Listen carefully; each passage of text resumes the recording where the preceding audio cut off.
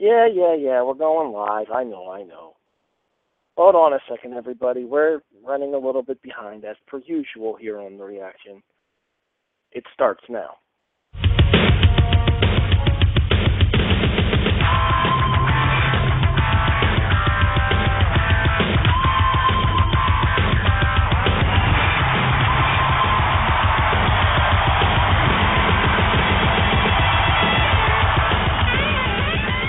Raw Reaction with Harry Broadhurst and Tony Acero.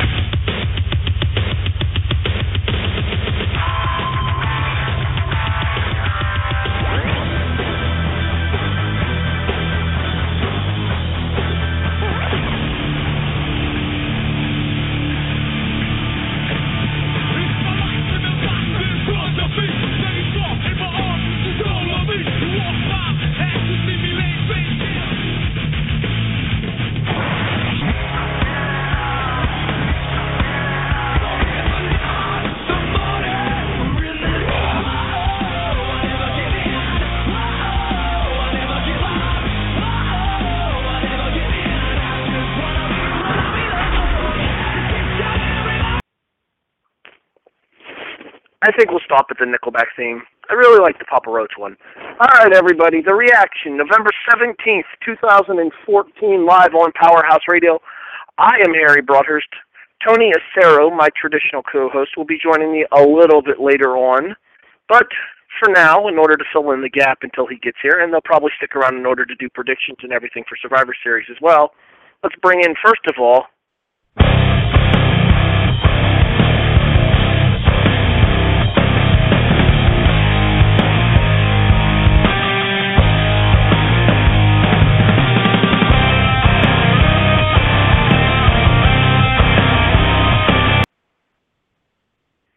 Jimmy Christopher. Good evening, sir.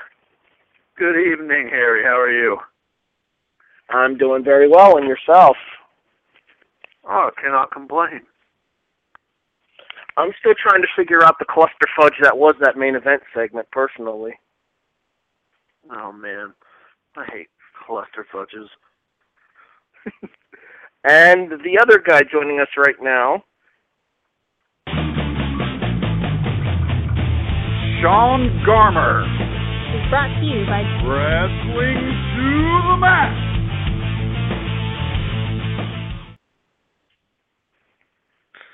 Well, you still have your own You still have your own personal intro. Sean Garmer. I feel so privileged. As well, you should. As I mentioned, Tony will be joining us a little bit later. All right, so Tony actually did send me a script, but since Tony isn't here right now, we're going to go ahead and just do a special. We're just going to go ahead and do a special edition of Shooting the Shit here on The Reaction. And yes, we can use those words here, Sean. It's okay. Throw Tony's script out the window because he isn't here. Jimmy's apparently I feel like we have movie announcer guy. Yeah, exactly. It's like that one guy that always does every single voiceover for every single action movie ever made. Oh, I've got 1,000 of them. Can't knock it. Dude's making bank. Yeah, really can't. Good voice for it. All right. So, Luke Harper, Seth Rollins, Mark Henry, Rusev, and Kane. Do we have any issues at all with the members of Team Authority for Survivor Series? No. I wish Sean, Kane didn't have to be there. I understand why he's there.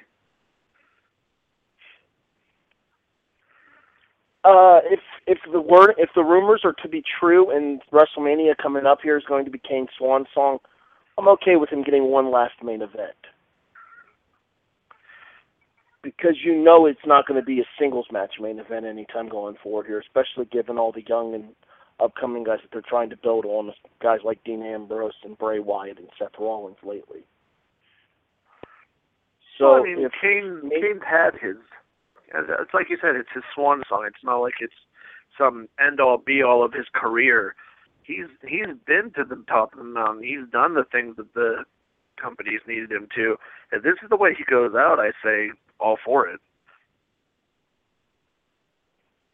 Yeah, I have a feeling that somehow his involvement ends up leading to him getting a match with another member of his Authority brethren going forward, and hopefully building towards something even bigger going forward at WrestleMania. I mean, I know the rumors are out there for the 6-man tag match, and I, for one, would love to see that happen because, I mean, obviously we know that it's probably going to be the Ascension with Bray Wyatt once they get the official call-up. We don't know when that'll be, but it probably will be the Ascension. So the rumors making the rounds for WrestleMania have been the Ascension and Bray Wyatt versus Sting, The Undertaker, and Kane. And what better way for Taker and Kane to go out with one last match together as a team, and what better way for Sting to have his WrestleMania moment than to come in teaming with the man whom many have always felt is his WWF equivalent. If Sting's going to have one match at WrestleMania, it needs to be a singles match. It's just my thought. Whether it's Undertaker, Triple H, or Cena, it just needs to happen.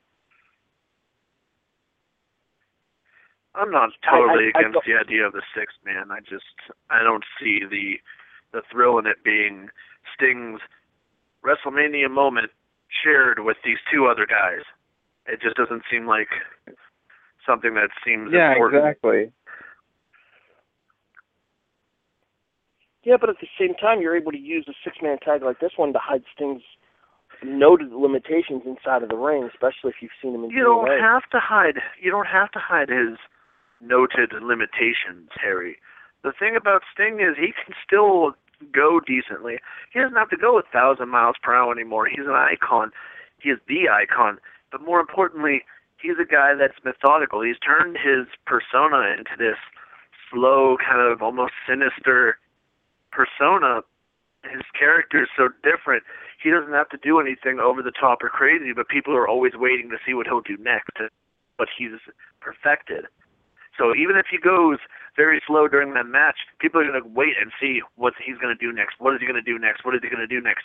But he's going to do it slowly. He's going to make them wait for it. He's going to make them want it and yearn to see what he's going to do next. It's not all just about him anymore. He knows that. All right, what about Sting and Bruce? Go ahead, Sean. Because he's a ring general. He knows what he's doing, and similar to Rock and Hogan. If Rock and Hogan went off, and granted the crowd made that much better than it would have been without the crowd being as crazy as it was.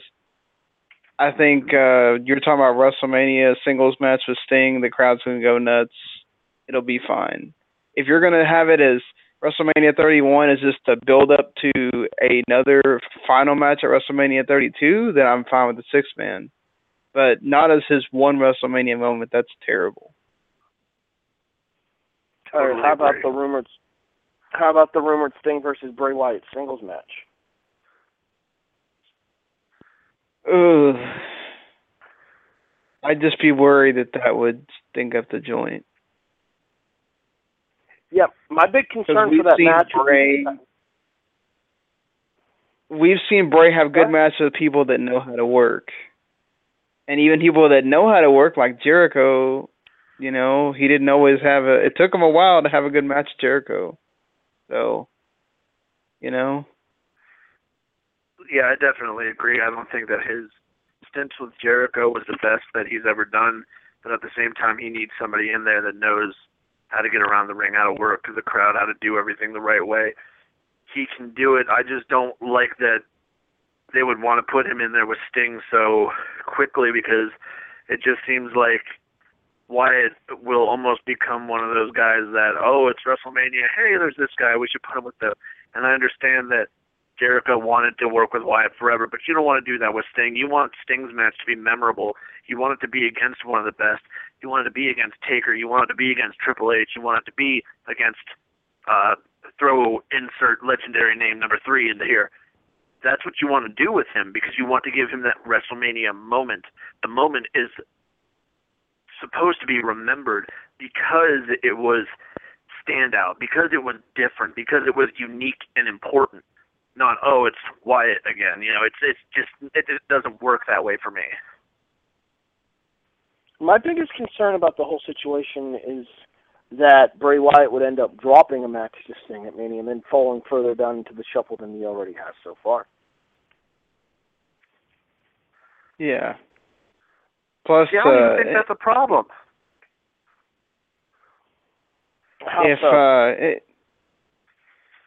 I wouldn't have a problem with it. I think Bray and Sting would work better as like a SummerSlam thing, where if Sting lost, it wouldn't be that big of a deal after he'd already had a WrestleMania match or something. I don't think that works in that situation.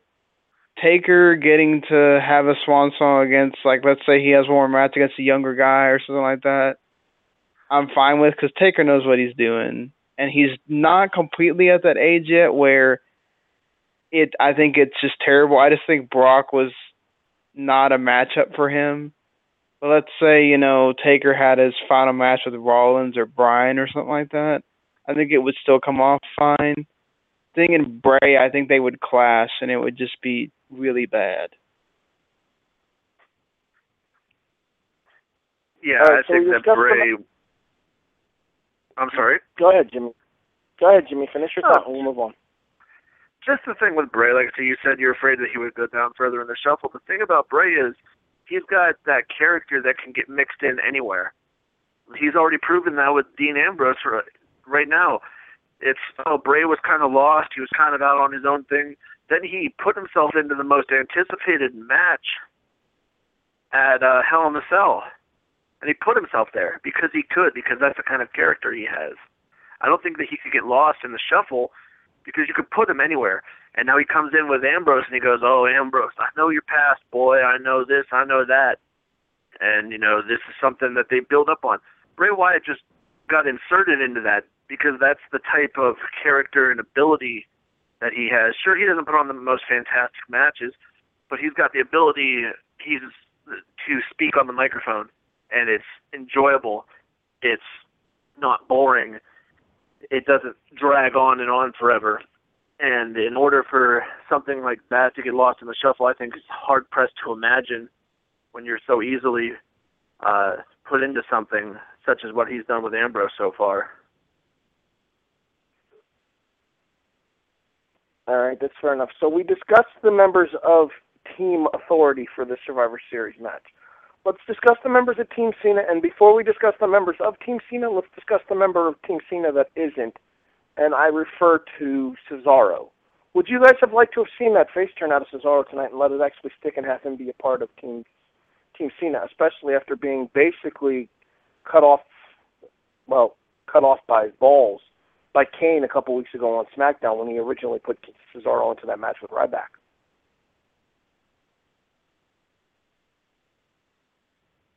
No, I don't think that Cesaro needed to be on Team Cena. I think he's still kind of working his way back up the ranks. I think we all know why he got put where he did, and now it's just a matter of him eating crow and working his way back up. I don't think there was any chance or believability that he would have ended up on Team Cena. Sean, your thoughts? I was fine with the swerve. I thought it was funny. They had me believe him for a second because of the rumors that supposed Cesaro was supposed to be on the team originally.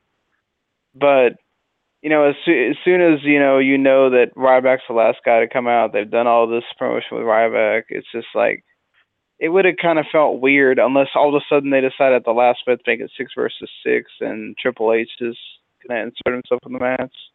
And I would have been fine with it, but I think right now, he was right. Cesaro's where he is because he spat it off, and he's great. There's no way that Cesaro's not going to wind up at the top at some point. It's just everybody's got to go through this sometimes, it seems, where you're just in hell for a while, and then you get to the top.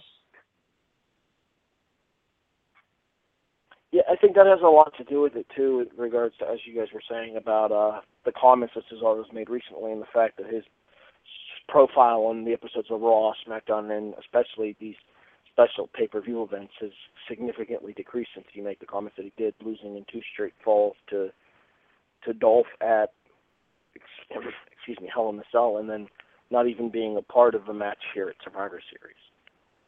All right, let's talk about the 5 men that do make up Team Cena then. Let's talk about John Cena. Well, obviously that would go without speaking.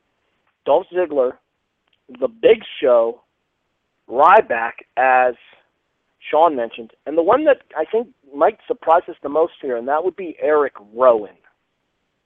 What are our thoughts on Eric Rowan? A, being moved into a babyface gimmick with his new repackaging here, and B, being put into such a high-profile match at the start of his babyface initiation. I think you're setting the bar for him really high after being repackaged. I think that in order for him to have any justification being on that team, he needs to at least not be the first person eliminated from that match. I don't mind the pick so much after thinking about it for a little bit before getting on here tonight. But at first I wasn't really thrilled with it. But I think it has a lot of potential because I'm hoping that he and Luke Harper do get in there together at one point in the match, and I think they can just go do a lot of big men things, do a lot of things that big men can't do together, and I think they'll pull off something interesting to watch. But at first, like I said, I wasn't sold on it. I'm not against it anymore, but I'm still very skeptical about it. Sean, I was sold on it from the moment it happened. I was like, oh, holy crap, they're really going to do Rowan. This is great. The total surprise for one. And I'm glad because we all know that whatever the hell he was doing with the comedy gimmick or whatever, and I'm sure he's still going to do that some, nobody was going to give two craps about the guy at all. So the fact that you immediately put him in a match makes you go, okay, Navy, I need to take him seriously. I totally agree with him, though, in that if he's the first person eliminated, then you don't take him seriously as much. I think he'll stay in there, maybe be like the second or third guy eliminated, but still, the point that he's in this match, I think, is a big deal for Rowan. I think it's an almost foregone conclusion that Big Show is going to be the first person eliminated from Team Cena. He's got that curse on him being the first guy eliminated in big Survivor Series matches. Well, it doesn't hurt him because he's Big Show. He got pinned by Shane McMahon against the Alliance. Bad Big Show. Bad. Well, in fairness, he got hit with like 4 finishers before Shane pinned him. Bad Big Show. Yeah. Bad. No, I don't take him seriously in this match at all. One member of Team Cena that we haven't discussed is John Cena himself, and actually there's somebody here that I think would be best going into that here. So let's go ahead and get to that. What up, bitches? Uh-oh, is that Tony? Oh, Tony. Oh, I Big missed Papa you. Tony's in the house. What's up, fellas? Pull Tony's script out of the trash can, quick. Right next to the winning title.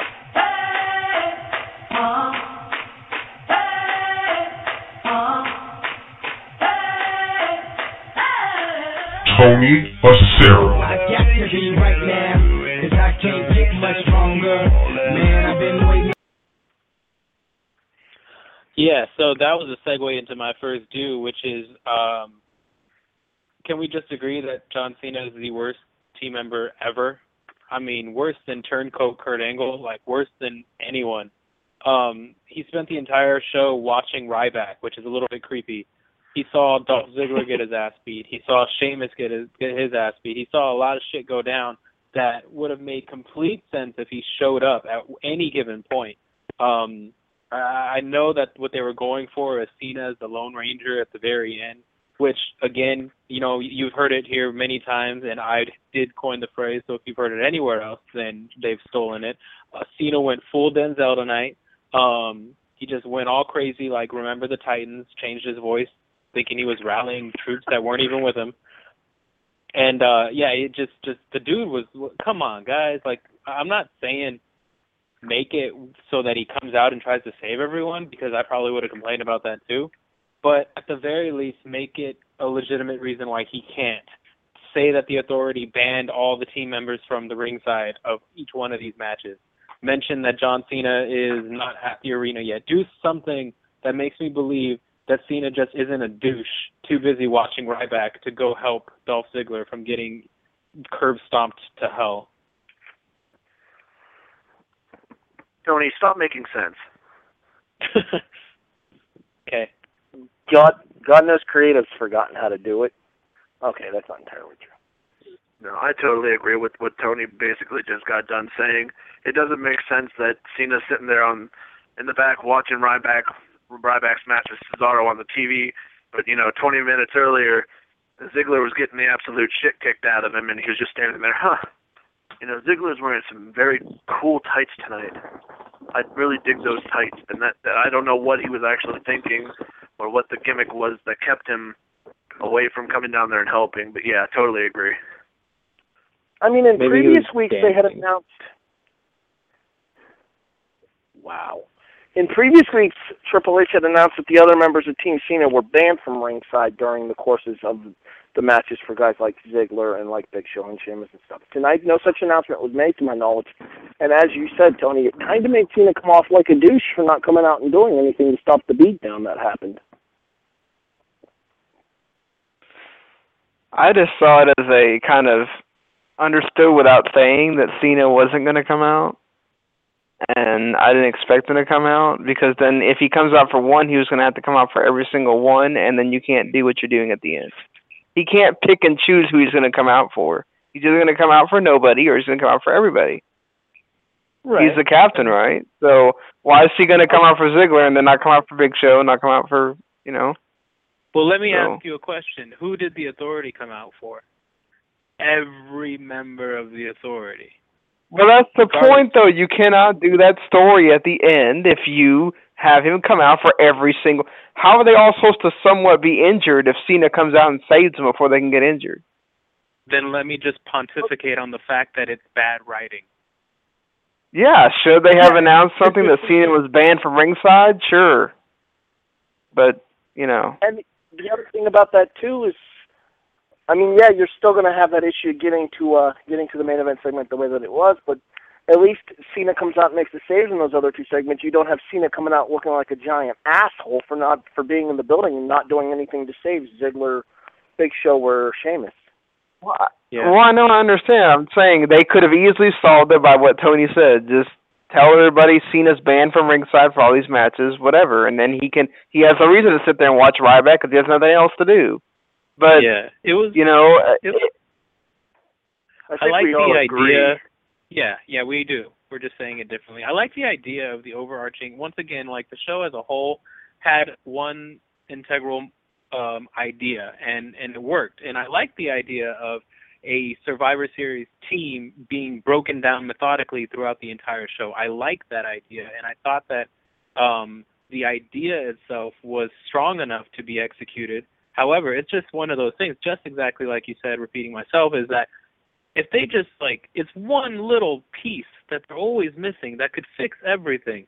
It's the smallest, the smallest detail ever that you could just, the opening segment, I joked with Harry because I knew I was going to be late for the show, just waste 20 minutes talking about nothing that we can say in about 3 minutes and we should be fine.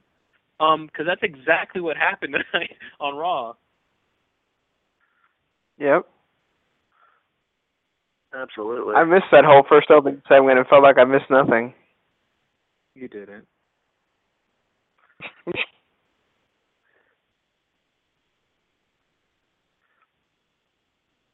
Next topic, Harry.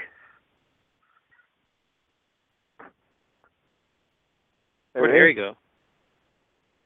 Let's talk bad talking while he's not here. Ha! Beautiful. I run this bitch now. All right, we're going to talk about AJ Lee and all things great about her. Oh, God. Let's start with And the show just went to hell. Is AJ leaving, Tony? Or are you upset? She's not going anywhere. Have you ever seen Misery? Misery, no. No, actually, the next topic would be, I don't know what you guys opened with, but I wanted to specifically speak about the Intercontinental Championship. We haven't spoken about that at all, so we're good. Okay, on SmackDown, there was an awesome match for Dolph, and great, and I believe that a lot of people are saying, that he is finally bringing a little bit of credence back to the belt, and people are getting excited about it, and then tonight he has a match, and he loses the title. So essentially the question is, A, are you okay with him losing it, and B, are you okay with him losing it to the person that he lost it to? And what does that imply about Luke Harper? See, it's weird, because at first I also said, I don't like that they took it off him, but if they were going to give it to somebody, I don't mind that it's Luke Harper. I was totally on the fence with this, because I was like, yeah, everybody knew that Luke Harper was about to start this singles career. Everyone was looking forward to it and whatever. That's fine. But to just kind of throw the title on him tonight, the go-home show before the pay-per-view, just seems like a waste to me. Like, give them the storyline. Let them work up to it. Let them have something so that they can say, man, remember that whole storyline that led up to Harper taking this title off of Ziggler? Man, that was amazing. Because, everyone's going to remember the triple threat from SmackDown. But, I'll remember, I guess, the Harper-Ziggler match from tonight. But I don't think either of them were at their best. Well, a couple of things to touch on there. The first one of which is the fact that, I couldn't agree more, and I mentioned as much on the Yes thread about it, and the fact that I wasn't a big fan of them hot-shotting the Intercontinental title into Luke Harper. I feel that there is a time and a place for Luke Harper to be the Intercontinental Champion, because I think that for as agile and athletic a big man as Harper is, he has a definite place at the upper part of the card in the WWE in the future. However, I do not believe that tonight was the night to give him the Intercontinental title, and the reason I say that is because, as you said, the focus tonight should have been on establishing storylines for Survivor Series pay-per-view and having the right out with Dolph in order to have him get attacked by Seth Rollins. He could have gotten curb-stomped by Rollins without dropping the title tonight, and then you could have done the build towards TLC where Ziggler drops the Intercontinental title to Harper rather than hot-shotting it on an episode of Monday Night Raw. I would disagree with you on that point in that how many times do we see Dolph Ziggler get the total piss beat out of him and he's there on the next show? So this doesn't, the only way that it makes sense to me is that how do we make it to where Ziggler is really affected by what happens? Oh, he not only got curb stomped, he lost the title. So now he's really down in the dumps as opposed to just getting beat up, which happens all the time. So, he has a rematch, and I think it's also all in the chase. Luke Harper is a heel. As much as we like him because he can work and everything, Harper's a heel. People are going to get more behind Ziggler chasing the title than they are Harper making this ascension because he's great and eventually taking the title off Ziggler. I think the job was done anyway because Ziggler's had so many daggum defenses in the time he's had the title after he beat Miz that I think he brought the prestige back. Now if they can let Harper and him have a storyline that actually goes a while before Ziggler gets the title again, I think it works out. Yeah, my immediate reaction was, oh, well, that's interesting. And then they had a lot of obvious near falls in the beginning of the show, and they even had the tease where he got attacked before the match started, where it was almost evident that he was going to lose the belt. And then they had an actual match where you thought, well, maybe he's not. Within that, 10-minute break, or that 10 minutes, they kind of toyed with you a little bit, and I appreciate that because it didn't mean that Dolph was a chump. He actually had a match. He fought for the belt, and he lost it. And, I have to agree with the aspect of even though I didn't want to see him lose it, we always whine, we always complain about them not building new stars, not building, people, not bringing them up at the right time or not this or that. The Wyatt family has arguably been one of the success stories underneath only the Shield. And even that is iffy because you can put them on linear levels considering Seth Rollins has only ever had the briefcase. Dean Ambrose had a U.S. title run that didn't even matter, and Roman Reigns is injured. You look at the Wyatt family, they're in the main event of Survivor Series, and not only that, I mean, Bray's got to be pissed. Like, because Luke Harper's getting the title, and Rowan is on the Survivor Series. But kayfabe-wise, Bray Wyatt's a genius. He saved these guys, and now they're in the main event, and he can use that shit to no end. He can simply say, look where I brought these guys, look where I can bring you, blah, blah, blah, do what he does best. So even though Dolph has been putting on some matches, he does that anyway. And yeah, he brought the title up to a particular level. Let's see if Harper can do more. And I do agree, and I didn't think about that, the fact that there is a rematch and that there are going to be matches, which means that there will be a storyline in place, hopefully, after Survivor Series.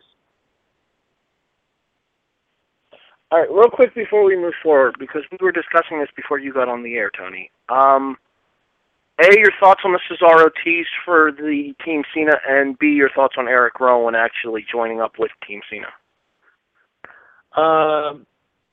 But I have to put Rowan in the same camp as Harper, as we always want more, and then when it happens, we're iffy.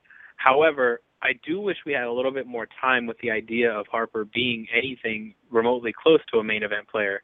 I overheard a little bit about him being kind of a comedic character, and he has been. And before that, he was a tag team person. And before that, or during that run, he wasn't all that great. He was kind of one note and a little bit stally in the ring. So to catapult him in the main event and then have Cole orgasm ringside as if this is the biggest coming ever, as if Stone Cold just joined the ranks of John Cena, kind of undercut what they were trying to oversell, which didn't work for me.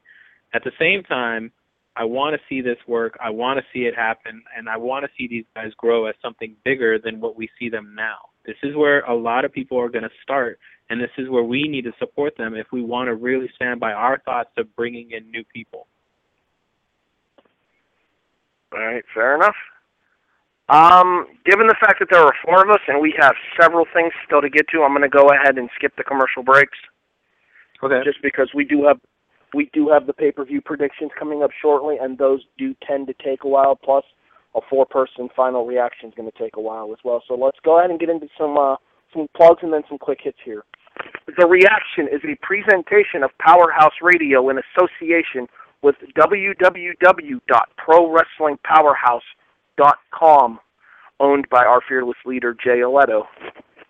My name is Harry Broadhurst. I am the play-by-play voice of Real Action Pro Wrestling, as well as, jack of all trades, more or less, down at Black Diamond Wrestling. Jimmy, why don't you go ahead and tell everybody a little bit about yourself? Oh, I'm a seasoned veteran referee in the Northeast Ohio region. I work for such promotions as Black Diamond and Real Action Pro Wrestling, as well as many others outside the state, which too many to count at this point, and I can't count that high anyway. You're in the area where you're a zebra. The highest you usually have to go is 20, so you're cool. Right. Listen, that's a high number for me. Leave me alone.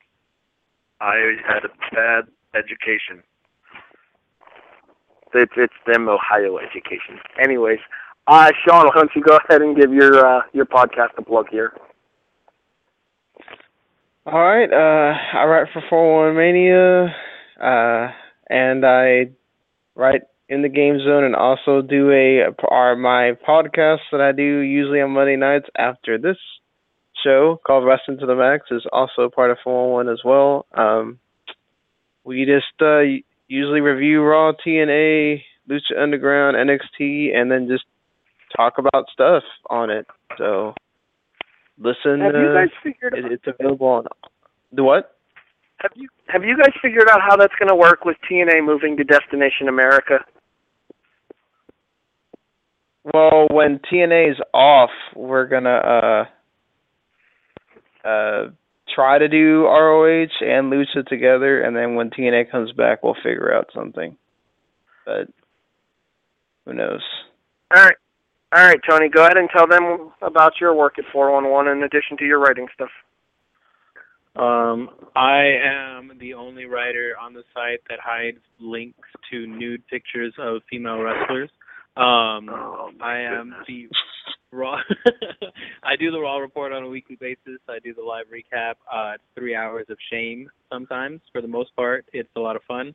I just got a comment that said I write too many jokes that are lame, so I'm going to basically double that up the next week and put more pictures of AJ. It's typically my response to criticism.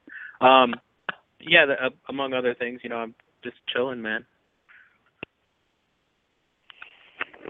I just saw the link in question today. Bravo, sir. I feel like she kind of undercut what we wanted, and I think that we deserve what she promised us. Yeah, right. If you read the Raw report, you'll get it. Remember, kids get your parents' permission if you're under the age of 18. Anyways. Mom. Time for Quick Hit. Bang, bang, bang, bang, bang. Try and stop it. Bang, bang. Here I come. Bang. Quick Hits. Bang. Honestly, not a whole lot to cover in Quick Hits today because pretty much everything tied into the overarching storyline, so let's go ahead and get into a couple things here. Adam Rose and Tyson Kidd.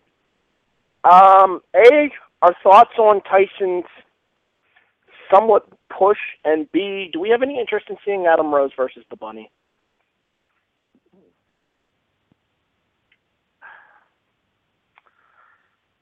For I like how polite you guys are. You guys are so polite, waiting for us and stuff. I'll go first. Funny.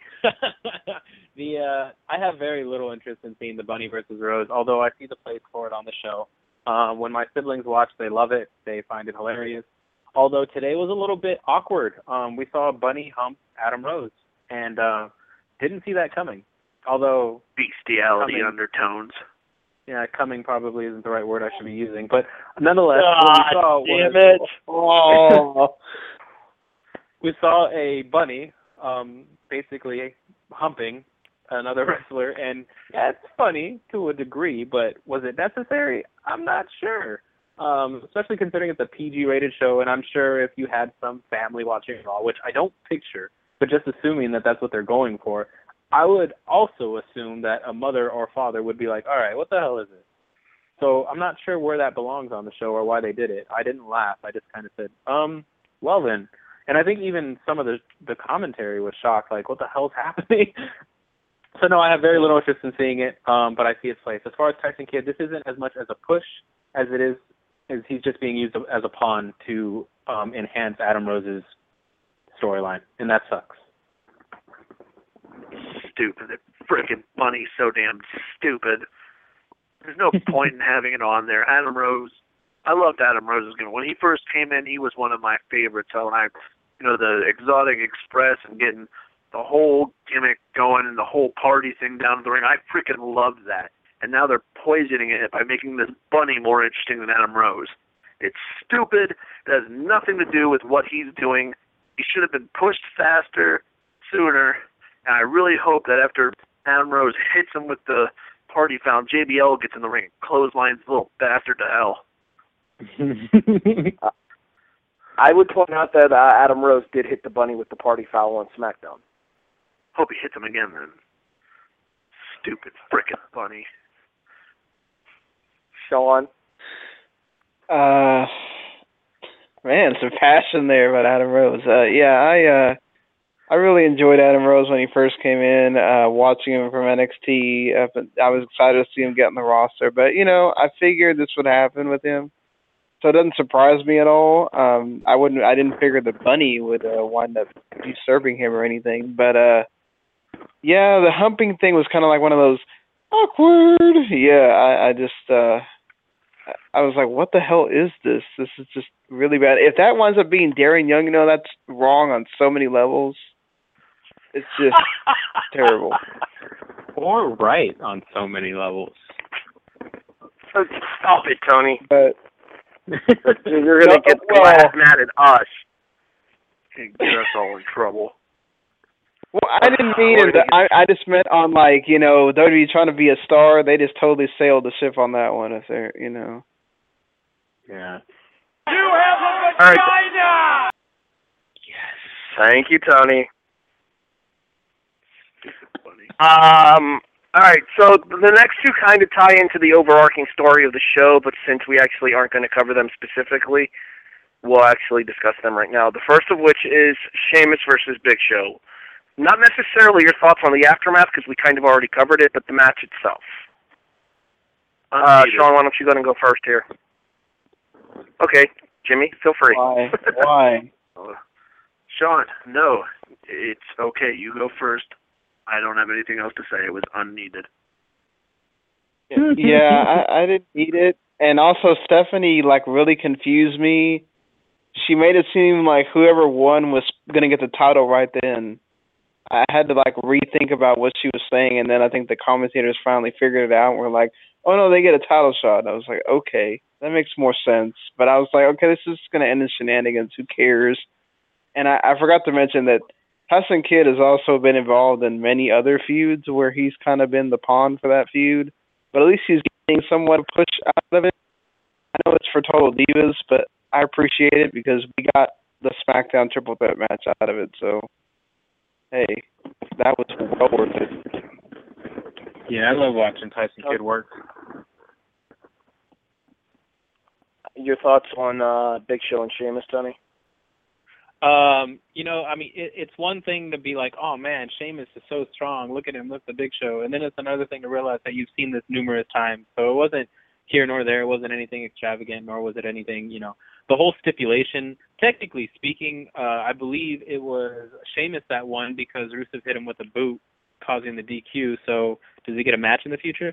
I don't know. Hell no. Yeah, it's also a shame. Randy Orton hadn't even gotten his rematch, so, they'll just forget about that one. Yeah, well, Orton, I really thought he was going to come at the end. I thought that would have been much more of a stronger reaction from the crowd, as well as from myself, than Rowan.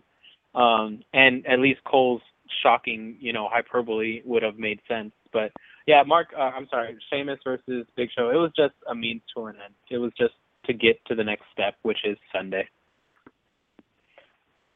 All right, the other one to touch on real quick here would be the matchup between Rusev and Heath Slater. Do you honestly think we're ever going to see anything out of Slater above mid-card fodder? Because I see potential in Heath Slater, but I don't know if they see him as any kind of a viable threat to anybody that they have higher up in their scenes. And if he's not going to be considered a threat to anybody, he's never going to advance. Yeah, this is one of those real shameful things where you have a guy that can go in there, have a decent match, entertain the fans, put smiles on people's faces, get people to laugh at him, get people to laugh with him, but more or less he's just out there as a pawn and some sort of, advancement of somebody else. He's a jobber. He's glorified. He's been that way for 3 or 4 years now, and it's been terrible. I mean, I think he's awesome. I enjoy his work. I think he's fun. I loved what he did leading up to the Raw Super Show, where he was challenging legends left and right, and they'd all come out and he'd beat him. He faced Doink, he faced Psycho Sid, he faced Lita and then took a clothesline from JBL. I thought it was great. I thought everything he did was great. And it's just one of those things where I don't think his work is ever going to pay off for him, and it's a real shame.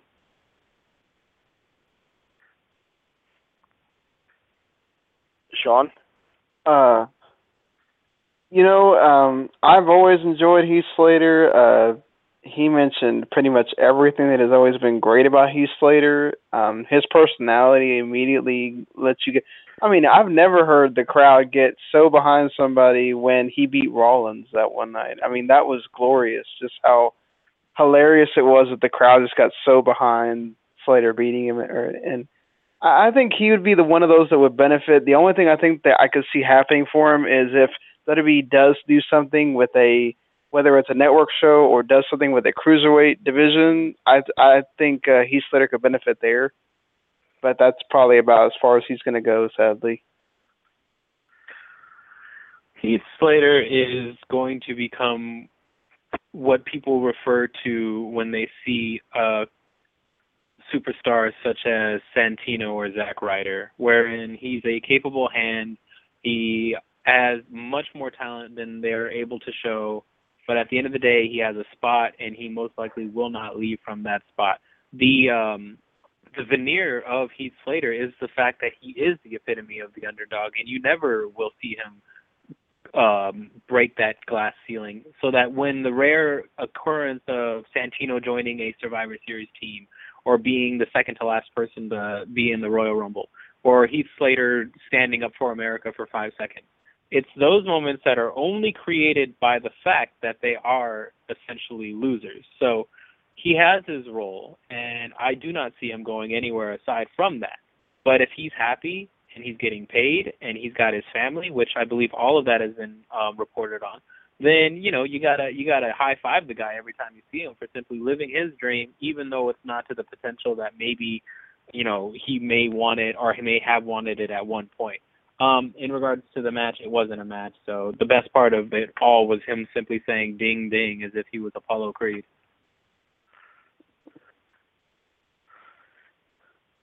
Yeah, I think there's a spot for Slater, as you guys said, in the role where, like, when he beat Rollins, but I don't know if there's necessarily an extended kind of like Barry Horowitz push ever for him, because I don't know if Slater fits that bill, and I don't know if that kind of a gimmick would work in modern times anyways.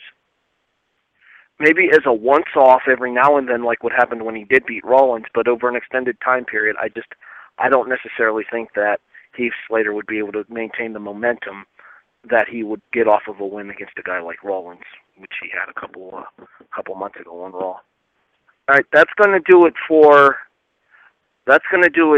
our quick hits here, and let's go ahead and get into the second do here. Tony, I know you got something planned here, so.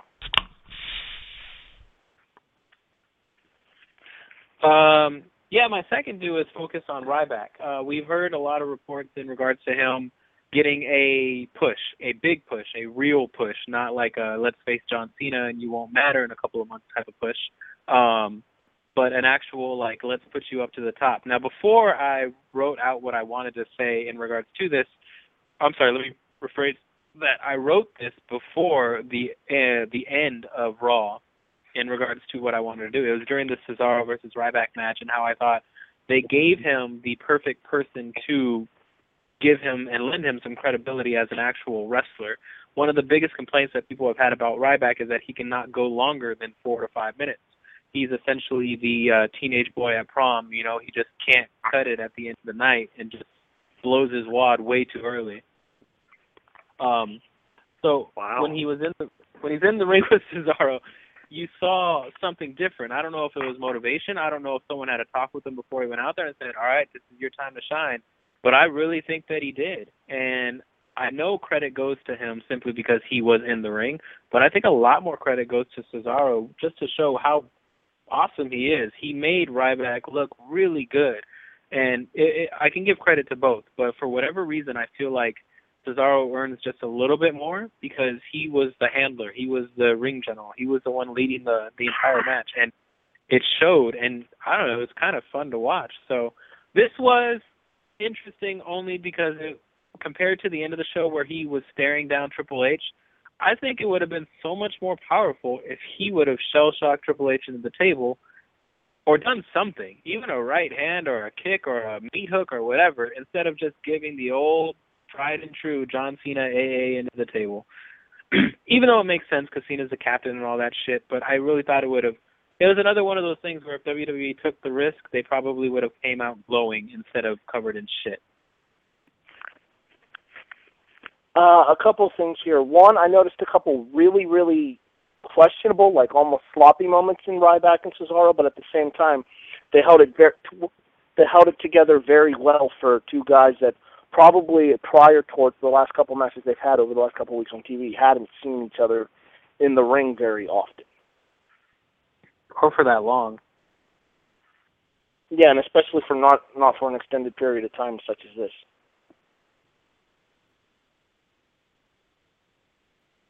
In all fairness, Sean, go ahead, Jimmy. Oh yeah. Oh no. All I'm going to say is, in all fairness to your comment, Harry, is that Ryback's never been one of those guys that has the cleanest moveset in the world. He's never been the guy that you go, oh man, I can't wait to watch this guy work because he's going to put on this 5-star masterpiece, even if it's only for 3 minutes. He's going to be sloppy, and Cesaro made him look a lot better than I think he's looked in a long time. You could tell he was a little winded towards the end of the match, which is something else that Tony touched on, that Cesaro made him work. Cesaro made him get to that point in the match. And I just really, I liked that a lot. And I think that in the end, you're never going to get a 5-star match out of Ryback. You're just not. But I think he fits this role. But, I mean, all credit in the world goes to Cesaro for just making Ryback work harder than he probably has in months. Cesaro can pull it out of anybody if he can pull it out of Ryback, and I can't wait to see, if they actually, get to work again in the future, maybe have him do something even more interesting. I don't think Cesaro's ever had a bad match in WWE for that reason, because he is so great at what he does, and he just made Ryback look so much better, I think, than anybody else has in a match with him. You guys mentioned the whole making it work and everything. And the thing I appreciate about Ryback, and the reason why I get upset about the Goldberg chants that still go on from the stupid people that just like to chant things, is that Ryback appreciates actually going out there and working if he has to for a longer period. He's not like Goldberg that just wants to go out there and just squash people and live the gimmick and whatever. He's actually dedicated. He wants to be a wrestler. He wants to go to the top, all those kinds of things. So, when I get to see a longer match out of Ryback, even if it does mean he gets winded, I think it says a lot about the guy. And obviously says a lot without having to say about how great Cesaro is.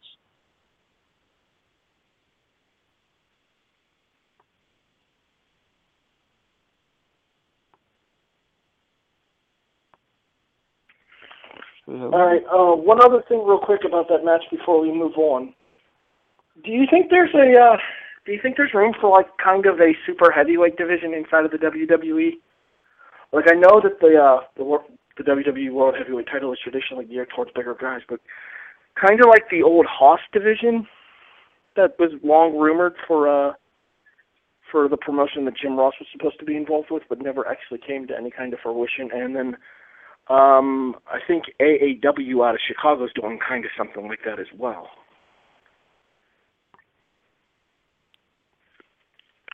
I don't know. Maybe it's because I have no interest in it, but I have no interest in it. Even if there is a room, it's more of a divide than anything. And I think that because of well, first of all, this isn't the MMA.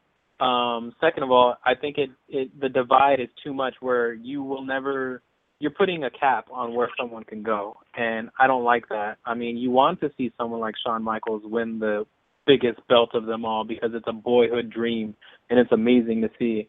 But if there's a higher level than that, what does that mean? Does that mean that he'll never be able to get there? Does it mean that they're equal? Does it mean that the person in that level cannot go down? Like, it creates too much of a divide by title, not literally the belt, but the title, the name, that I'm not sure I'd be okay with.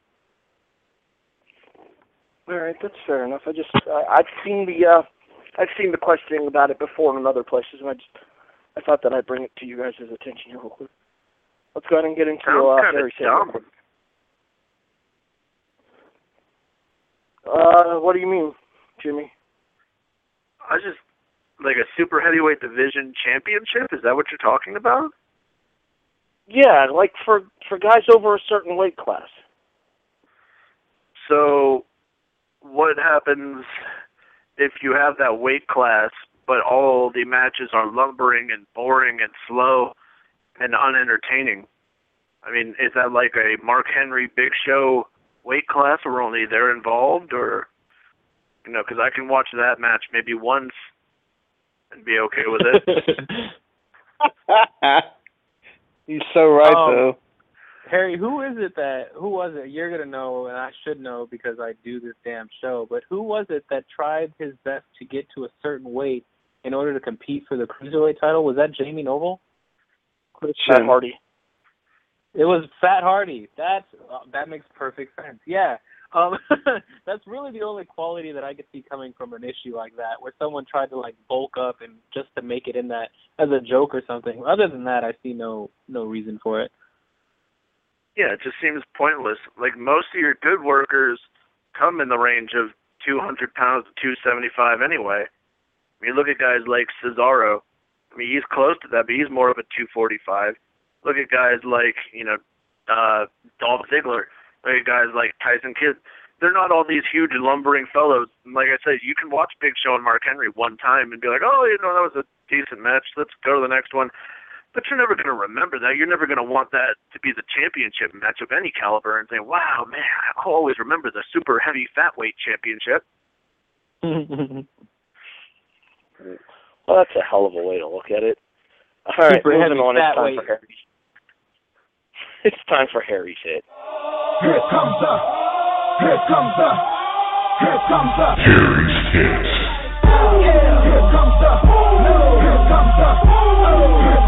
y'all don't really work like that. All right, so what I'm going to touch on here real quick with the hit here is I'm going to touch on the 8-man tag match.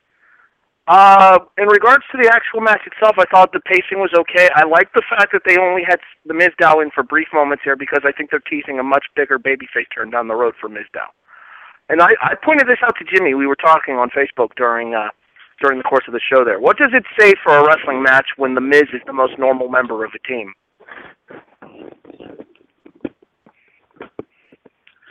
All I can think about is getting myself a fat-ass championship belt.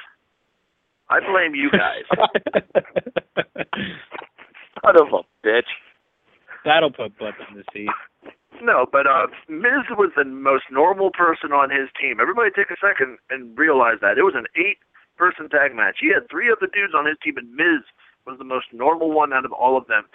There has come a time in the WWE where there were very spontaneously put together tag teams of very random guys, but these sons of guns took the case.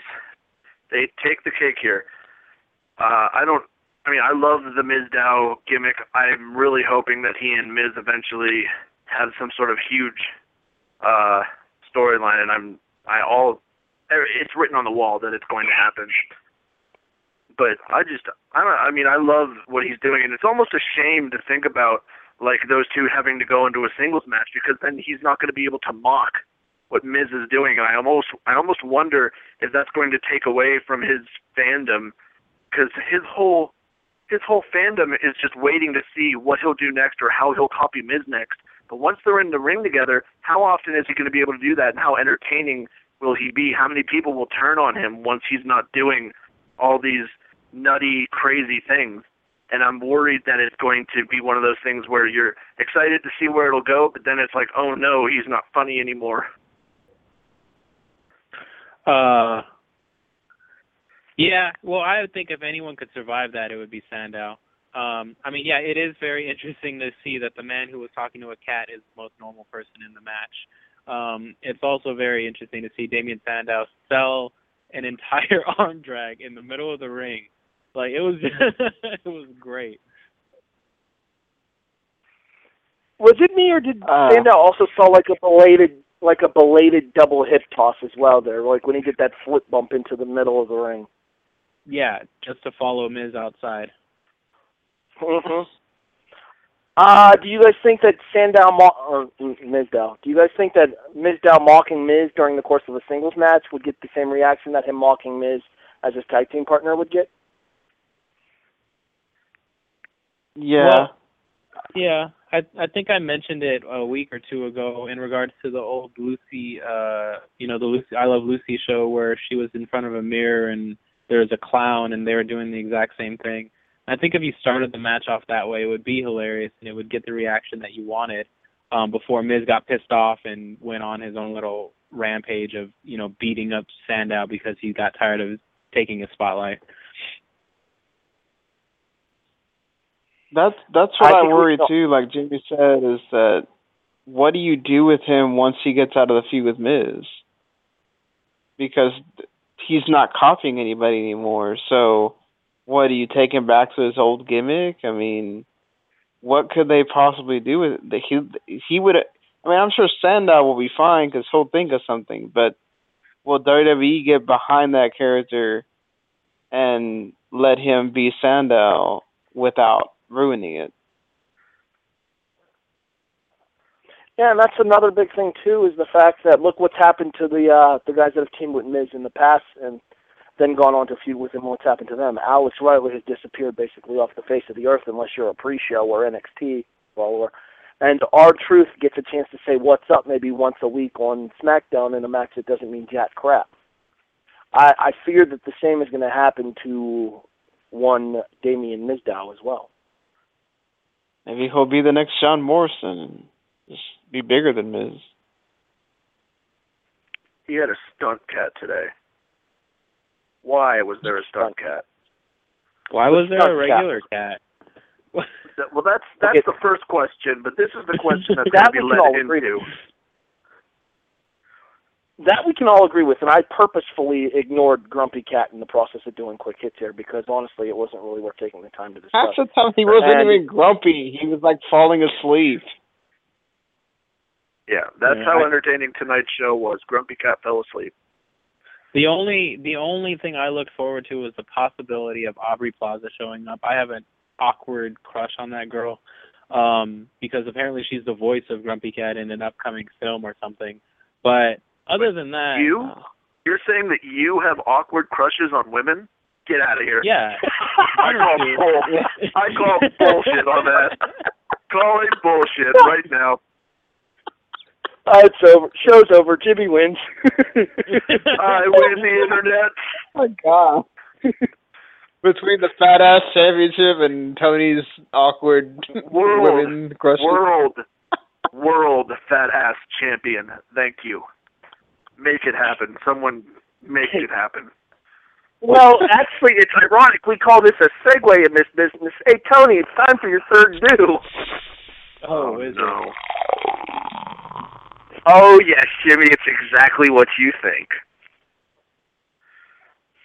Hello, ladies. So, there were a pair of twins in the ring that didn't really mean anything to anyone at all, and then AJ comes out and just changes my life yet again. She was on the mic she was on commentary for all of, I want to say, 2 minutes, and no, realistically, okay, so we got this storyline that nobody cares about with the Bella Twins.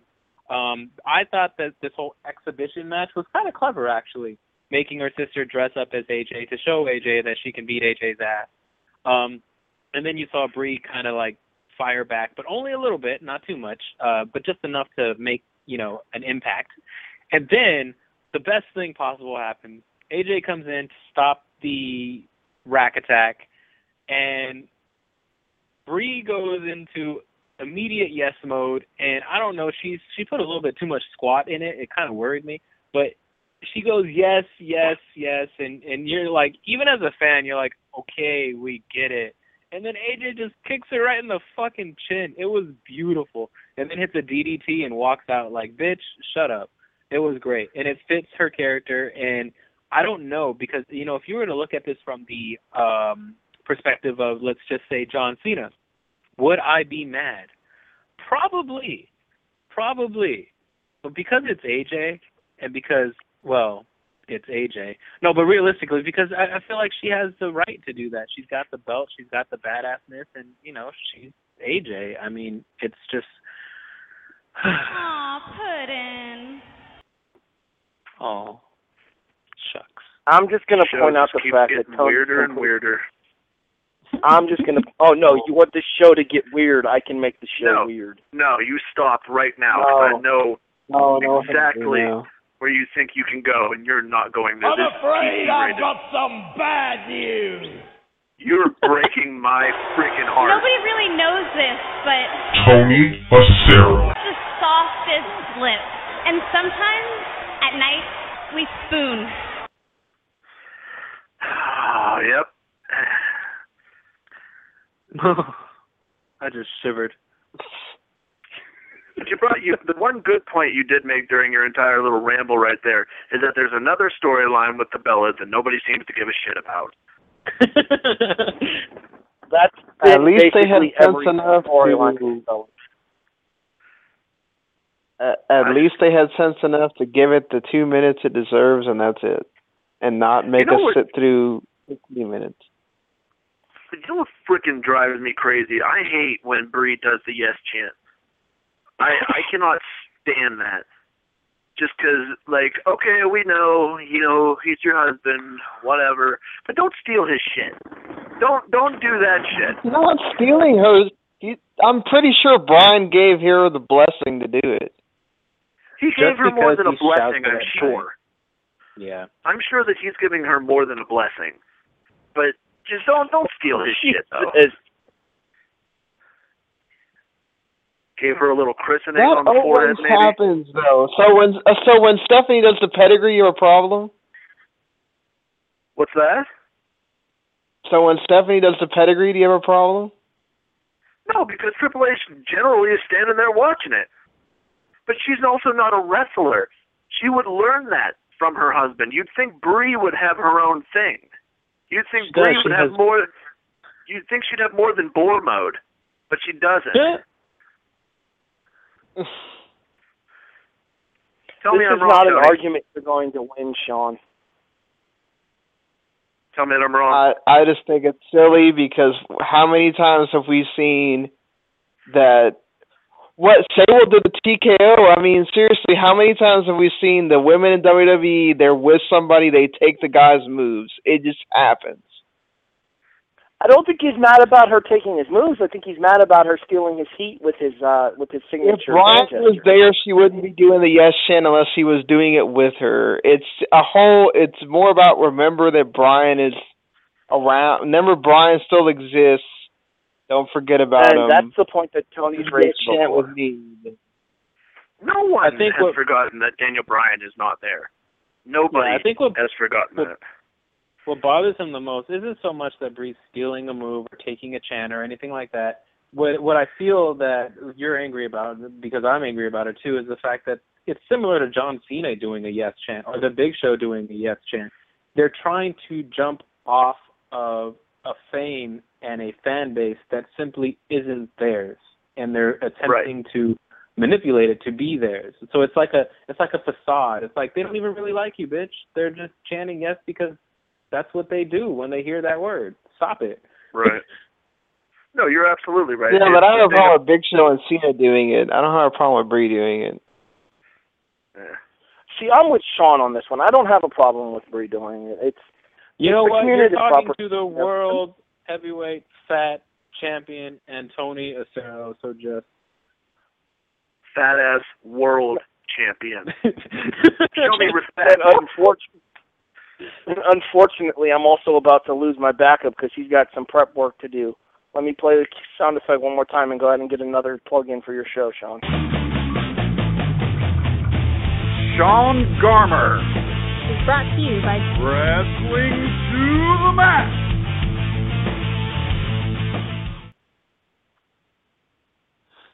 Alrighty, well, probably in about 20-30 minutes we're going to be starting Wrestling to the Max. We usually start with the news and then go on to the shows. So probably by the time they're done, we'll be starting Raw. So if you want more Raw, go over and listen to Wrestling to the Max on Spreaker or all the other places that podcasts are available on demand after the show's posted. So thank you guys for having me on. I'm sorry to steal your thunder there, Sean. Not to mention, you can also listen to Wrestling to the Max through the Facebook Yes, Yes, Yes group, as well as the Facebook Wrestling to the Max group as well. So, thank you, sir. Absolutely. I Go ahead and completely sign forgot off. to promote that. So. All right. Well, thank you for having me on, guys. I always enjoy. Nice meeting you, Jimmy, and you guys enjoy. Great rest of the show. All right, Sean. Thanks for sitting in with us. Sean's dropping right before our pay-per-view predictions, but that's all right because we actually have another member of the Powerhouse Radio family in Q, the technical host of Under the Mat Radio, Evan Prout. Evan, can you hear me, sir? What's going on, guys? This is Tech, otherwise known as Evan Prout, host of Under the Mat Radio. What's going on? Yo. Excellent to have you, sir. Welcome aboard. I am the world fat-ass champion, Jimmy Christopher. Yeah. You're welcome. I've heard. It's good to finally be on one of the other shows of the family of the Pro Wrestling Powerhouse. So, here to talk about pay-per-view predictions. All right, let's go ahead and get into them here. It's not a whole lot of matches to predict, but there's a lot going on in these matches, so let's go ahead and get to it here. The WWE presents Survivor Series this Sunday, on November 23rd at 8 o'clock, free on the WWE Network to new subscribers. I'm not sure if current subscribers get it for free or not. No, they never really did it. Still going to charge that's $9.99. Well, that's just a dick move. They charged me 3 days ago. So they should have put that up on the fine print. Their current subscribers will still get charged $9.99. It's only free for those who hasn't subscribed yet. That's just unfair. A dick move. Yeah, I paid for 5 years at once, so I guess I can't complain. You've paid for 5 years. You know AJ's not going to last that long, right? Oh, yes, she will. You shut your mouth. You know what? She and I are going to have a champion versus champion match, and I'm going to make you watch. I like watching. God damn it. Let's get to the Who likes watching? Oh, that craziness just made my cough come back. All right, since she just came up, let's go ahead and discuss Divas title, AJ Lee versus Nikki Bella with Brianna Cinderbella at ringside. Evan, you're the new guy here. Why don't you go ahead and go first? I mean, if y'all don't know, I don't know if y'all listen to my show much. We really don't care about the women's matches. I mean, there's speculation then you fit right in here. Yeah, I mean, who really cares? I mean, it's like on Raw. AJ did the run-in. Nobody popped. Everybody was getting popcorn or on their cell phones or sending the text. AJ Lee probably prevailed was champ, but then again, there's speculation she might be leaving after Survivor Series to spend time with Punk. So, and then who really cares? But I say AJ Lee will keep the title because who really wants the Bellas? Who really cares about the storyline? What difference would it make if Cena's girlfriend or wannabe wife that he'll never marry because he'll want to give up most of his money? He wants the title. So, world fat ass champion. I'm the champion. The champion goes last. I'm the host. I disagree. I'm the champion. How dare you disagree with me? I've got a belt. You've got a microphone. Tell me which is more important to you, slave. The one that has the mute button. Oh, yeah? Cute. Sound like this match needs to be on the pole. Ladies and gentlemen, can I have some decorum, please? Bad news, Barrett. I miss you. Come back to us. You're my favorite wrestler. God, I miss him so much, but that's a whole other topic in itself. The Divas match, though, I mean, you can't all be as lucky as Tony and be glued to the television during a Divas match. I'll probably be either cooking or preparing for Thanksgiving at that point of the show, but if I have to pick a winner, I'm probably going to go with AJ Lee because I just can't see them giving the boring twins anything like a belt. I don't want them to. I'm really high on Alicia Fox right now, and I wish that they would do something more with her. But at the same time, this match, oh, Nikki Bella, you're so bad. Giving it to AJ for sure, barring some sort of ridiculous interference. Yeah, AJ's definitely going to win in probably the 5-star match of the night. As an aside, I may be doing the live coverage for 411 Mania for the Survivor Series because Slim has a flight to catch. I don't know if that's a literal statement or a metaphor, but you never know with Slimmer. So if I do be covering it, expect a 5-star match. 4.5 if AJ loses. That's typically the way this runs. She's going to win. She's going to take the title. She's going to make sure that the Bellas don't touch it. If either one of the Bellas do win the belt, then I probably will no longer be interested in anything the Divas division does, and I don't see where AJ can go from there. Everybody looks for flying pigs. Tony picked AJ. I hate to be the bearer here, but oh no, you don't. I know how much I know how much you love your AJ, Tony, but I'm afraid I've got some bad news. Come back to us, that dude, Barrett. Come back to us. Would you shut the hell up? Nope. I'm going to keep going. Harry, you don't get to talk. This is my show now. I'm the champ. I think Nikki Bella wins the title on Sunday night. Ew. And the reason I say that is because I think we start the slow burn to Bella versus Bella for the title at WrestleMania. Well, everybody can't wait to see that match. So, given that scenario, buy or sell Bree trying to help AJ win and accidentally screwing AJ and costing her the match. You see, the thing is, with the way that AJ attacked Bree tonight, I think if Bree's going to get involved and cost AJ the belt, she's going to do it on purpose. So I'm going to sell that. You think she'll turn? I don't necessarily think she'll turn, but I think she'll go after AJ intentionally. I mean, granted, which is more or less a turn. Which means not a turn? Which means we're probably going to see a triple threat match at the December pay-per-view. TLC. Tables, ladders, and chairs, assuming AJ is still around for TLC. But they'll probably put the title vacant and download Natalie back onto the women's division like they always do. When they have nothing else to do, they just download her into the storyline to try to add somebody in. I'm okay with that. I like Natalia. All right, let's go ahead and move on here. We got the 14 tag match for the WWE Tag Team titles. Have they announced if this is elimination or if this is one fall to a finish? They said Fatal 4-Way on the site, so I'm assuming it's a one fall. It's one fall. Which means this is going to be a clusterfuck of the highest order. Did you just use the F-bomb on this show, Harry? Yes, Tell me I that you did. didn't. You're not allowed to do that. You're dethroned. I'm the champion. That's what I do! Man, I really hope they give it to Miz and Mizdow.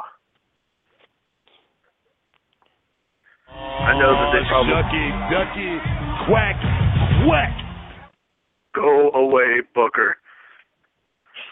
I mean, I know that they probably won't give it to Miz and Mizdow just because everyone wants to see them feud eventually. But I think that it would be really fun to see them. I think it would be... Let them talk, Tony. That's not me. I think Oh, Harry's trying to push the blame off on somebody else. I respect the champion. He respects the fat-ass champion. I think it would be really interesting, just a really interesting storyline for them to be champions with the way that they're going now. I mean, I'd love to see, maybe even just for 30 days until the TLC pay-per-view, but just to kind of test the waters and see how the people react to Miz and Mizdow being the champion, or the champions, as, you know, Mizdow is still his stunt double and all that. Will it be a thing where Miz carries both titles and he says, oh, stunt doubles don't carry titles, and that's what leads to their eventual wedge, or something else? But I really, really would like to see if they could possibly do something more with that. So I'm going to pick Miz and Mizdow. I like your idea in theory, but I think it's going to be a different team that the tag titles are used to break up. And I say that because I think that the Brothers Dust are going to retain. And it's eventually going to lead to the big blow-off where Cody and Goldust end up finally having their one-on-one match at WrestleMania. I like that, too. Evan, you want to chime in here? Yeah, of course. I would, like the one guy said, I'm sorry, I'm trying to get used to the names. I would love for Miz and Mizdow to at least win the title so we can see how, get some light to the tag division. How many times are we going to see Brothers Dustin and Cody with the title? How many times are we going to see them against the Usos every single match, every single WWE program for free? You got to pay for it. So I would love to see Miz and Mizdow win the titles, but of course it's WWE here we're talking about. So looks that Brothers Dust is I like that name, will retain the tag titles. And Los Matadors or Epico and Primo will get less of the work in the match, as they always do. Tony, who you got? Yeah, I'm gonna agree with with Goldust and Stardust keeping the titles. I also agree that I wouldn't mind seeing Sandow. What kind of silly antics they would come up about with Sandow and Miz winning the belts. I kind of pictured Miz carrying both titles too, and giving Sandow like cheap replicas and saying you're a stunt double and just a lot of funny shit. But I do believe that fantastic. The kids version. Yeah, of the belt. See how fun does that sound? Now that you say it, how fun does that sound? But what about this idea? Have Miz and Mizdow win the tag titles, but also that they can also be a more stunt double than one. So if Mizdow wins the title and he's Miz's stunt double, wouldn't that mean Mizdow needs a stunt double too? As long as it isn't Hornswoggle, I'm sure they can go somewhere with so that. It's kind of like, it's kind of like the thing. Yeah, it's kind of like the thing where you got Scott Pilgrim, who Chris Evans' character had all the stunt doubles, and Scott Pilgrim had to face like all 12 or 13 of them. That would be kind of cool. Not to have 12 or 13 Miz's, but have Miz win the title. He could be Miz to still be Miz's stunt double, but then Mizdow has his own stunt double too with the replica belt. It actually would be pretty fun, and they can actually use it as an advantage. Will the real Miz stand up? Well, the other thing too is there's belief that Tyler Breeze from NXT might be getting a call up soon to work with the Miz, so that could be a role that you might be able to slide Tyler Breeze in. That's a good point. All right, let's get to the only singles match on the card. Well, that's not the only male singles match, technically. The only singles match that matters. Sorry, Tony. Dean Ambrose and Bray Wyatt. I'm going to go ahead and go first here. Okay, I guess I'm not going to go first. Why is Bray going to win? I apologize for that. I'm sorry. I didn't know if I need to raise my You're hand fine, Evan. like school. We're pulling straws. Yeah, casting lots, pulling straws, tossing stones. Bray needs to win. Reason why. Dean is the Brian Pillman-esque lunatic fringe. He's already over with the crowd. Bray, they're reintroducing Bray Wyatt's character. He disappeared at the scene of Burton for 3 months.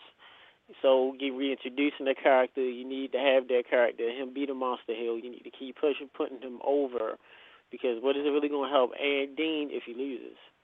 He didn't really beat Seth the past 2 to 3 months. So I feel best way to book is have Bray and Dean tear the house down, Bray Wyatt defeat Ambrose. Of course, have the rematches. WWE always love to do rematch clause 2 or 3 times after one match. Have them face off again at TLC. Then have Dean go over on Bray, or have Bray beat him again. Then you can have the final straw at the Rumble. But you got to have Bray Wyatt, since you're reintroducing him as the Monster Hill, you have to have him continue to win, because you got to make him a threat again, because he's been away for the past 3 months. So no use to bring somebody back and having them lose. This all right, my opinion. Tony, you want to go next here? If there's one thing I've learned about Bray Wyatt, it's that the WWE thinks that he is untouchable as far as character-wise. They feel that his character is so strong that he can lose over and over and over again. And all he has to do is cut a promo that people seemingly think makes no sense. When it does, it's just not as strong as his voice inflects it to be.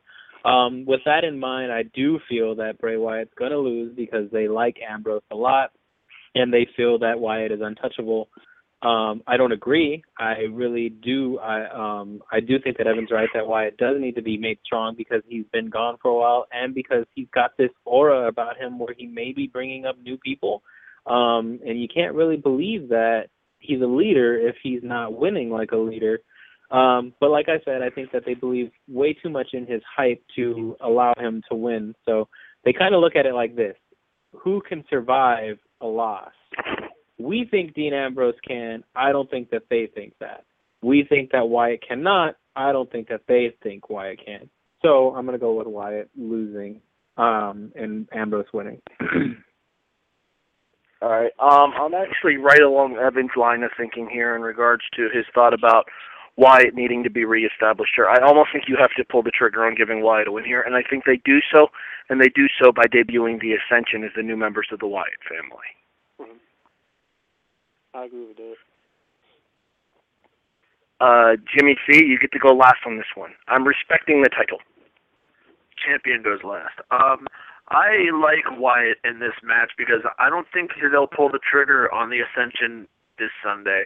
I think they're going to wait till TLC, and the reason they give Wyatt the win here is to give Dean Ambrose motivation to go after him further, get more answers from him, because they haven't answered all the questions yet. They just know, oh, well, your father's in prison and he sends the letters. I'm Bray Wyatt. And eventually there's got to be some sort of link in the story where everything comes, full frontal. And I don't think they give that until later on. So they'll give Bray Wyatt the win here. Dean Ambrose will chase him to TLC, and they'll have another match at TLC. That's when the Ascension arrives, and they put the boots to Ambrose, giving him a little more motivation and somebody else to fight in the Royal Rumble the month after. So I'm going to give it to Bray Wyatt this Sunday. I say bring back the 4 Kids. Bring back the 4 Kids of America. Bring them back. Bring back the little black girl singing the songs. What happened to her? I don't know if there's going to be an opportunity to do that a second time within a calendar year, though. I mean, it came off weird but original when it was done back at Extreme Rules, but I think if you use the same kind of finish in this match as you used back at Extreme Rules, it's just going to come off kind of hackneyed, honestly. I mean, that's a good idea. All right. I mean, that's true. All right, so the last match here, and given the fact that this is a 4-match card, you got to think that this match is going to get a crap ton of time unless they add something last minute, which is entirely possible. But let's actually talk about the Survivor Series match here in Team Cena versus Team Authority. All right, since there's only 4 matches, we'll do this as a 2-parter here. Which team wins and who stands?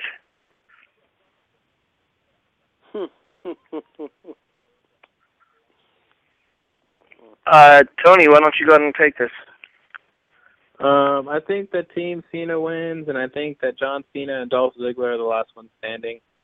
I see more storyline capabilities in the Authority losing. I'm not sure why. I don't really know where they're going. I usually have a strong implication of where they're going and what they're doing, but I don't really know right now. And it's kind of a good feeling. I want to see where they go with it. So yeah, I'm gonna go with Team Cena winning, Dolph and Cena being the last one standing. All right, Jimmy, who you got? Oh man, see, it's always hard to pick these.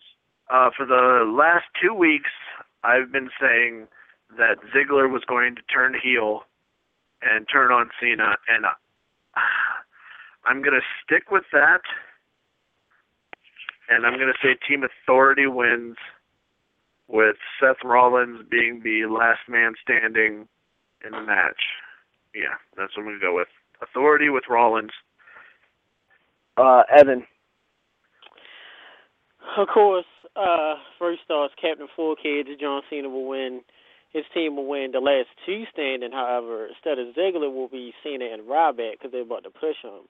However, I got a feeling what they should do, screw everybody, have Team Authority win. Do you know Team Authority is more than 5 people? Cesaro did show up. You still got Bullhead Mercury and Jamie Noble. You still got all of these other facets of people. You still got Triple H that still could work. So, or who's to say Orton could come out the blue and help out Team Cena. But who knows? Captain 4 Kids will win. I do believe Captain Cena will be Cena and Ryback will be the last 2. It's actually ironic that you bring up Orton, and the reason I say that is because Orton ties into my pick being the exact same as yours, Evan. I think Team Cena wins. I think Cena and Ryback stand. And I think that they stand when Orton gets involved.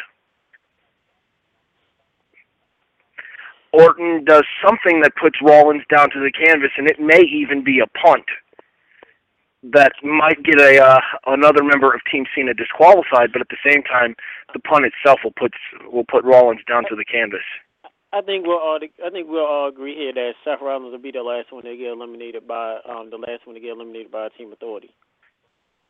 I completely agree with that. I think we can also all agree that Rusev will submission loss in this match. He will leave by he will exit this match via abandonment. No, he's going to bad news brown him. And we also do agree that Church Slacks Kane will be the first one to get eliminated. Yes. Who? Kane and probably Big Show. Yeah, Kane and Big Show will be the first two to get eliminated. And if a black man was in it, if Kofi Kingston or R-Truth, oh my gosh, any of those, he definitely would be in it. And I could say that because I'm a black man myself. And there's a lot of white guys who agree with that. It just got awfully racist up in here. But seriously, if you look at Kane's history of matches, he never does well. He's always the first to the second to get eliminated first. And what is Kane doing but wasting time? Him and his church slacks and his two headlines. And I mean, Kane's a great talent, but he's just there wasting space, collecting more money before he retires.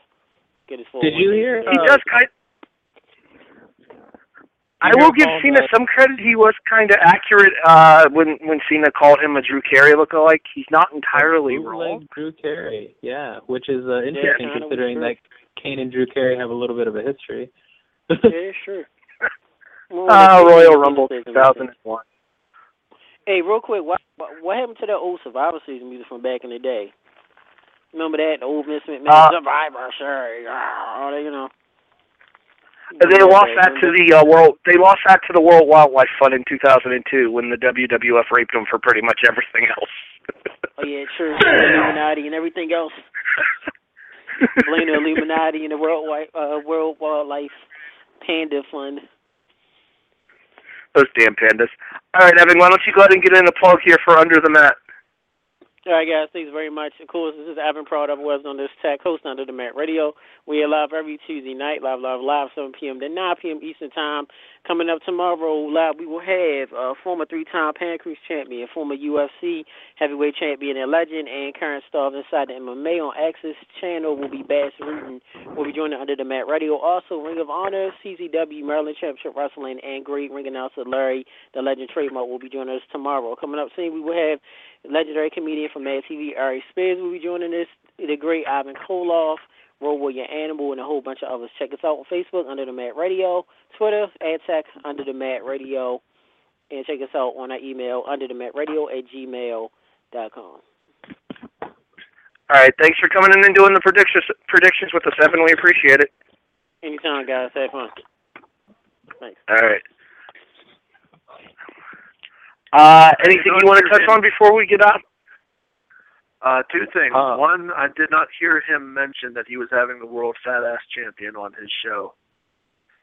And number two, for everybody that's listening to our show live, don't forget to turn over to Powerhouse Radio. I believe it's Sean Garmer's coming up with his Raw review after this, so make sure to tune into his station and his show because it's bound to be awesome. Yeah. I'm going to go and do a full plug for them before we get out of here. I just want to say that 3 out of 5 people is 60%, not 80%. You caught that? You caught that earlier too? Yeah. Are we really splitting hairs with Michael? We're really splitting hairs with Michael Cole's math when he's having orgasms over Eric Rowan. It was Jerry Lawler who fucked up, and it was just, I mean, that is a huge mistake.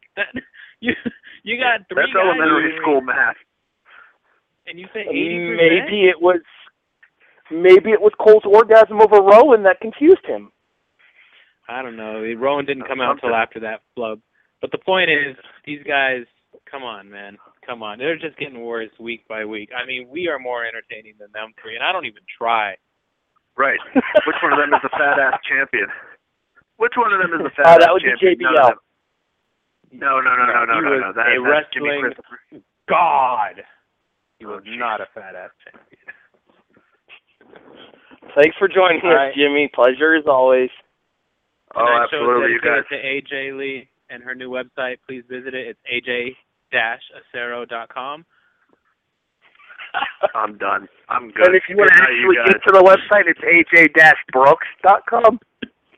Stop it. Now who's splitting hairs, asshole? As Jimmy started to say there, let me give him the full plug. Sean Garmer, Gary Jovan, Paul Brian Leeser, they make up Wrestling to the Max, and they will be starting if they haven't started. We're actually running a little bit over here. They will be starting shortly. Make sure you give them a listen on Stitcher, and if you listen to us on through the Yes Group or through Powerhouse Radio Group, they're friends of the family, and I'm sure that we can get a link up for their show via the Yes Group if it's not already up, or definitely post something through the actual main page on Pro Wrestling Powerhouse's Facebook page as well. He's Tony Acero from 411 Mania. I'm Harry Broadhurst of Real Action Pro Wrestling. This has been the reaction for November 17th, 2014. We will see you next Monday night for all of the fallout from Survivor Series, as well as the dawn of a new era. Or maybe we'll even begin a new day. How swank did Kofi look, by the way? No. Not a fan? No, we can't talk about them because we're not black. So let's just stop now. I have nothing better to end on than that. He's Tony. He's Jimmy. I'm Harry. We'll see you next week here on The Reaction on Powerhouse Radio. Badass champion of the world. Of the world, Craig.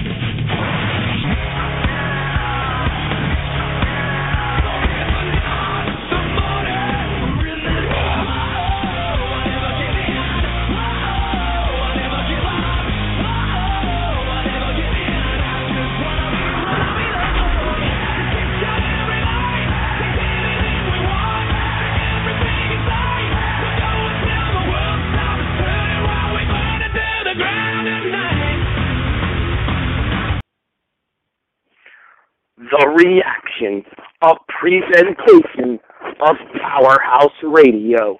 www.prowrestlingpowerhouse.com. Join us later tonight as Powerhouse Radio presents Under the Mat Radio, live at 7 p.m. and in the archives of Powerhouse Radio.